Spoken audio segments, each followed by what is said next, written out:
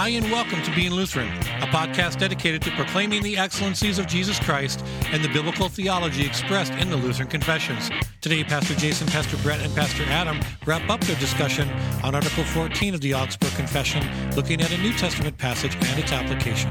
Being Lutheran is sponsored by the Free Lutheran Bible College and Seminary. Whatever your vocation is, start here, go anywhere, grounded in God's Word. Welcome to the Being Lutheran podcast. I'm Pastor Brett Bowe, and I'm joined by Pastor Jason Goodham and Pastor Adam Osier. Yes, we're back for the fourth episode of this four-episode arc, as is our custom, going through 2 episodes on an article of the Augsburg Confession, and then 2 Bible study episodes. So yeah, I've been pondering something here that I think I might be violating my own rule of entertainment a little bit. And I was thinking about Lord of the Rings. Okay. I'm a huge fan of the Lord of the Rings movies, especially the extended editions. Kind of a monumental filmmaking experience, right? 12 hours of Tolkien's universe. And then a few years later, they did The Hobbit. And they turned The Hobbit into 3 movies. Right. And I don't have a lot of rules in life, but one of those rules in life is if you can literally read a book faster than you can watch the movies, then you should probably just read the book. No. and I know for a fact I can read The Hobbit in 9 hours. I can do that. Mm-hmm. We've just taken one sentence of the Augsburg Confession, we've turned it into 4 podcast episodes. But maybe it's comparing apples to oranges a little bit. That's right. Yeah, there's a lot to discuss and lot of content to wring out from that one sentence too. Well, yeah, it's a really concise theology, but it covers so many big topics. Right. I mean, we've talked. It covers law and gospel. Yep. It covers order in the church. Covers the office of the ministry. We're going to be introducing today from Acts chapter 5. We're going to be talking about the doctrine of the 2 kingdoms. Yep. So it really fascinating how much Melanchthon packed into this short little article. Now the apology is a little bit longer than one sentence, but still, really remarkable job. Mm-hmm. Mm-hmm. Yeah, good. Yeah, so today we're in Acts chapter 5, and we're going to look at verses 27 through 32, and this will be what we'll be discussing here, looking at this passage of Scripture. So I'll go ahead and read that for us. Acts 5, 27 through 32, and I read in Jesus' name. And when they had brought them, they set them before the council, and the high priest questioned them, saying, "We strictly charge you not to teach in this name. Yet here you have filled Jerusalem with your teaching, and you intend to bring this man's blood upon us." But Peter and the apostles answered, "We must obey God rather than men. The God of our fathers raised Jesus, whom you killed by hanging him on a tree. God exalted him at his right hand as leader and savior, to give repentance to Israel and forgiveness of sins. And we are witnesses to these things, and so is the Holy Spirit, whom God has given to those who obey him." Here ends the reading of Scripture. Amen. Amen. So obviously the focus here, and it's actually quoted, I believe, in the apology on this article, is that we must obey God rather than men. Right, yeah, especially that one phrase or one line from that verse 29. Yep. And man, that has been a contemporary issue in the church, especially the Church of America.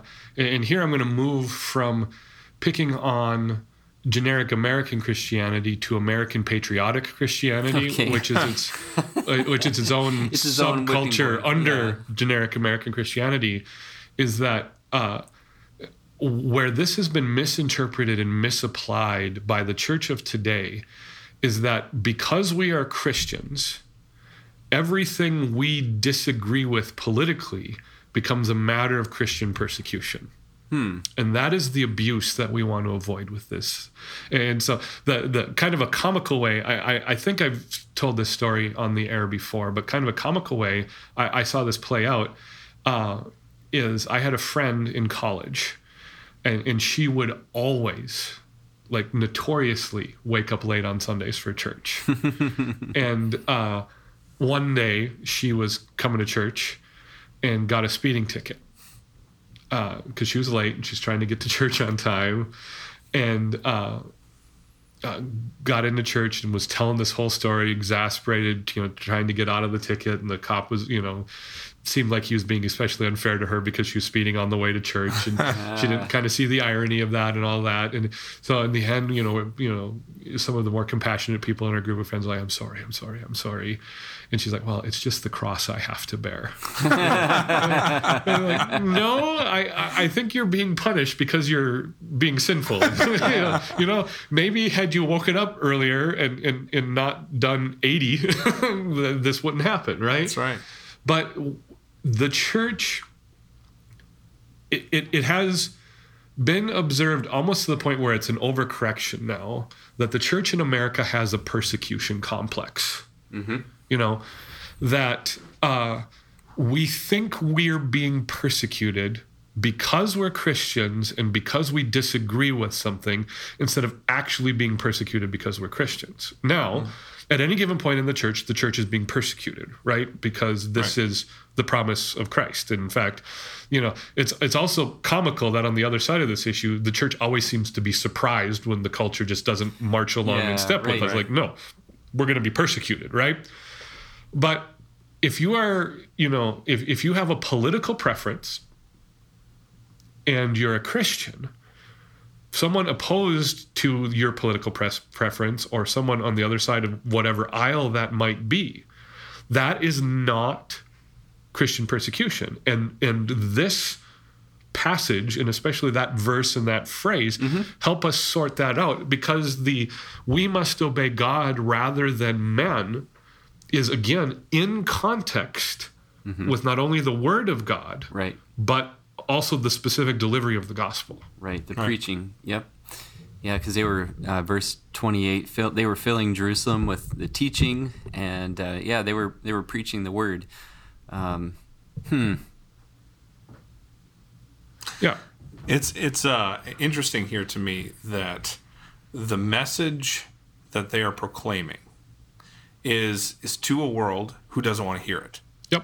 And there's something to that as well with the call into ministry and the role of the minister in the church, the order of the congregation to proclaim the word of God is going to look very unpopular. It's going to look very, and I don't think I have to give examples to express and to prove that. I think we've seen that in our own society.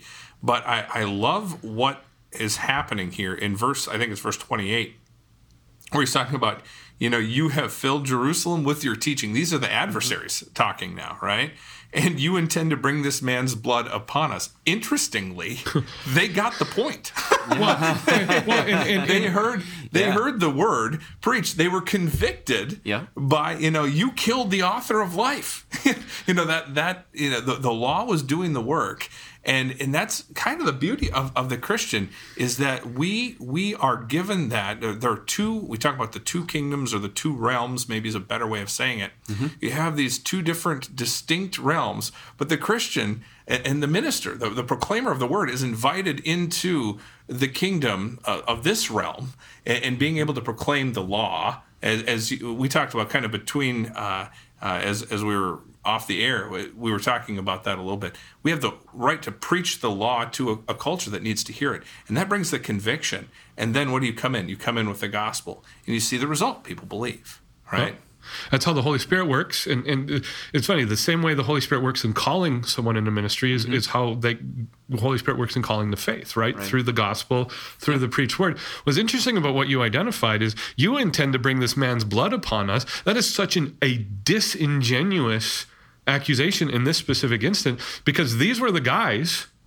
at the end of all of the Gospels, like, this man's blood be upon us and upon our children. Mm-hmm. When they crucified Christ, they thought they were doing a service to the world, and now once it comes to like stuff they've already admitted, this ain't our problem. Yeah, and the offense they took with Peter and John is the same offense that they took when they martyred Stephen a couple chapters later, where they plug their ears and start going nah, because he said, you will always harden your hearts when you hear the word of God, kind of a thing. It's really interesting, because that's the baseline the church needs to operate with, is that the world doesn't want to hear the gospel because the actual preached gospel involves the acknowledgement of sins. Right. Right? And this is where the radical Lutherans go off base. Sure. And where so many people go off base is you either end up preaching law without gospel, or you end up preaching gospel without law. Yep. And neither one of them works. For us to understand this two kingdoms or this two realms distinction, where the Christian, and maybe even, although we have to be careful, the church stands, straddling those two realms, is the role of the Christian, the role of the pastor, is to be a truth teller. According to the word of God. That means we tell the truth about sin, but we also tell the truth about grace. We tell the truth about the gospel. And it's usually the breakdown of those two in tandem where things go sideways for the church, right? Yeah. Is either we're not telling the truth about sin and we're kind of kowtowing to culture, or we're updating the church. I mean, didn't Pope Francis say something about the church being updated with culture recently? I can't remember. It wouldn't surprise us if it, I literally can't keep up with the things that he says. But we update the church's message to keep it in line with the culture, in which there's no sin to forgive, and so the gospel is meaningless. Or we try to absolve people of sins they haven't repented of. And like in radical Lutheranism and the people who follow the teaching of Gerhard Forde, the gospel is to address guilt without actually addressing sin. And so you actually end up feeling better about your sin instead of forgiven for your sin, right? And both of them are a problem. And the hinge that all this swings on is that phrase, we must obey God rather than men. But that phrase extends not to how we operate in society so much as we operate in society under the word. And if we miss that nuance, again, we're going to get into all sorts of trouble with Christians in politics and church in politics and church-state relationships and things like that. Yeah, and I think too, this phrase can be misused, thinking of Article 14 of, in the order in the church, where people take this phrase and they're applying, they think that their man-made way of doing things is God's way. And so we must obey God rather than men. And it's kind of a skewed form of that.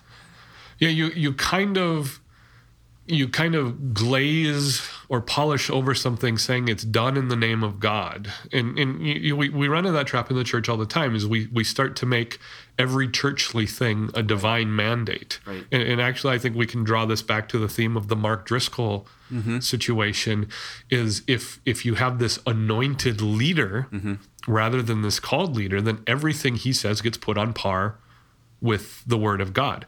And what is remarkable in that situation is how often the evangelicals, the people of the generic American church, end up coming across as Roman Catholics in their theology, because you have this central focal point of the church, and his words are on par with God's words. Well, that's the papacy and ex cathedra, right? Where when the Pope speaks as Pope, his words are on par with Scripture and the decrees of the councils, right? That's how it works. If you're Roman Catholic, and I articulated that inexactly, I'm sorry. That's my understanding of the doctrine, but more or less that's how it operates. What happens is, if we elevate a person in the church by worldly standards, we miss out on what is going on with Peter and Paul here in the book of Acts, is that they're operating by the standards of God's word in the church, in society, rather than operating in the church by the standards of men derived from society. You see how that's inverted? Yeah, that's good. That's a good insight into the two realms, into congregational life, into the calling of the apostles here in their role in the book of Acts. And and I think that example is instructive for us today too, in how to live out in our modern sense of living in these two realms, in the church and in society too. Yeah, and I think if we want to stay at home here in Article 14, what we anchor this in, again, is that the church's mission is laid out in Scripture, the church's activity is laid out in Scripture. And the modern American church treats the identity and the activity of the church as if it's a mystery. You know, and that's where we run into problem in conflicts with the government. And I mean, even in the last 18 months, the conflict we've seen between church and state over mask mandates and over everything else, it's been a problem, not for wanting to stand for the truth, but it's been a problem is we miss the purpose of the church. Right? Yeah. It becomes a patriotic political endeavor rather than a scriptural law and gospel endeavor. Proclamation. Yeah. Right. And I mean, if Christian bookstores still existed, and they don't, it's so hard because it was such a convenient illustration for so long. One of the biggest sections in Christian bookstores when we were in seminary together was they had entire books on the identity of the church. What is the church? What does the church do? One of the it's an ironic thing. One of the most popular books on that subject is by a Methodist theologian named Stanley Hauerwas, who wrote this book called Resident Aliens. And the whole point of that book, Hauerwas writes, is for the church to become the church again. But the problem with his book is he never talks about what the church actually is. He just leaves it at that. And again, the church, as this abstraction, is trying to figure out what the church is. And you've got all these passages in Scripture where God is clear that the church has a role, and the ministers of the church have a role, and the people of God in the church have a role. And it's actually very finite and very defined. And when we go far afield from that, we start to get into these problems. Yeah, that's good insight. You know, I honestly hadn't thought so much of our recent cultural context and how much that does apply. You know, where this applies, where the word is what is to be proclaimed, but we are getting into the fray, so to speak, getting into the mix of things that the church isn't supposed to be called out. Those lines get blurred. That's a problem. I hadn't really thought of it, so I appreciate your bringing that up. Thanks. Yeah. So we look at this on a big picture thing, and to get out of politics before I get myself in trouble. Since I was going to say, I was wagging you did the warning sign. And also because I've controversially made fun of my friends from the South earlier in this article, which I still haven't forgiven myself for. One of the things we can trace in the church again is not only the tendency to be political, but the tendency to be commercial in this. And how many of the churches, even in our own denomination, but across denominations, as soon as they become a certain size, they begin to operate as a denomination unto themselves, and the pastor becomes a CEO, and the church has employees that manage the marketing and the outreach, not as a matter of evangelism, but as a matter of brand familiarity in the community. And again, when you switch from a political model of the church to a commercial model of the church, you lose this instantaneously, and you lose this concept of what it means to obey God rather than men. Right?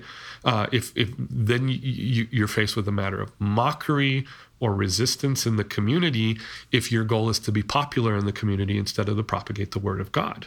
And there's just enough left over, just enough residue in the church to convince yourself that we're doing a ministry of the word. When you look at it, you're like, no, you're doing the ministry of Office Max, or you're doing the ministry of Target, a commodification kind of thing. Yeah. I was at a church this summer. It was not a Lutheran church, a large church, and we went there. We walked in, and the first thing I saw when I walked in there was this person who was ready to greet me. Wearing a blue Walmart vest? And almost. And it was something, I can't remember the exact phrase, but it had to do with the worship experience director or something like that. And I was thinking, oh my, I just do feel, and they asked if we were looking for one of the children's environments. was What? the exact Were you word. at a zoo? That's what I felt like too. And I was like, are there children to look at? Are there interesting ones here? More interesting than my own. It's like going to the tropics It's gonna be exhibit. fun. But, and you think about that, like that's exactly what you're talking about. That commodification of the church, and it becomes a commercial thing. And I'm not going to say that this church's purpose was not to proclaim the word. It was, but it's easily confused. It's dangerously confused at times when we blur those lines, once again, to use that phrase. Well, and let's be fair here. There are things the conservative confessional churches, we can learn from this. We ought to intentionally be more welcoming, right? Yeah. We ought to intentionally seek to integrate families into the life of the congregation. That doesn't mean we do so by artificially creating something that's not there. One of my biggest pet peeves about the commercial church is the emphasis on creating community. Right? You talk about any missional focused pastor, they're going to talk to you about creating community sooner or later. No, the congregation is already the community. You don't have to create it. God has done that around word and sacrament. But you, like you said, you had this, I don't even want to repeat that title. So one of the things I remember, and this was 4 or 5 years ago, and I will caveat this. This is not intended to be a political post. It just so happens that Mike Lindell is now a political figure du jour. But one of the nameless kind of, we have churches in the cities. Twin Cities. The Twin Cities. One is called Relevant Church. Another one, they're like these adjective in church. And to be uncharitable, it always sounds to me like you're trying to convince yourself. Like you call yourself Relevant Church. It sounds like you're trying to convince yourself you're actually relevant, kind of a thing.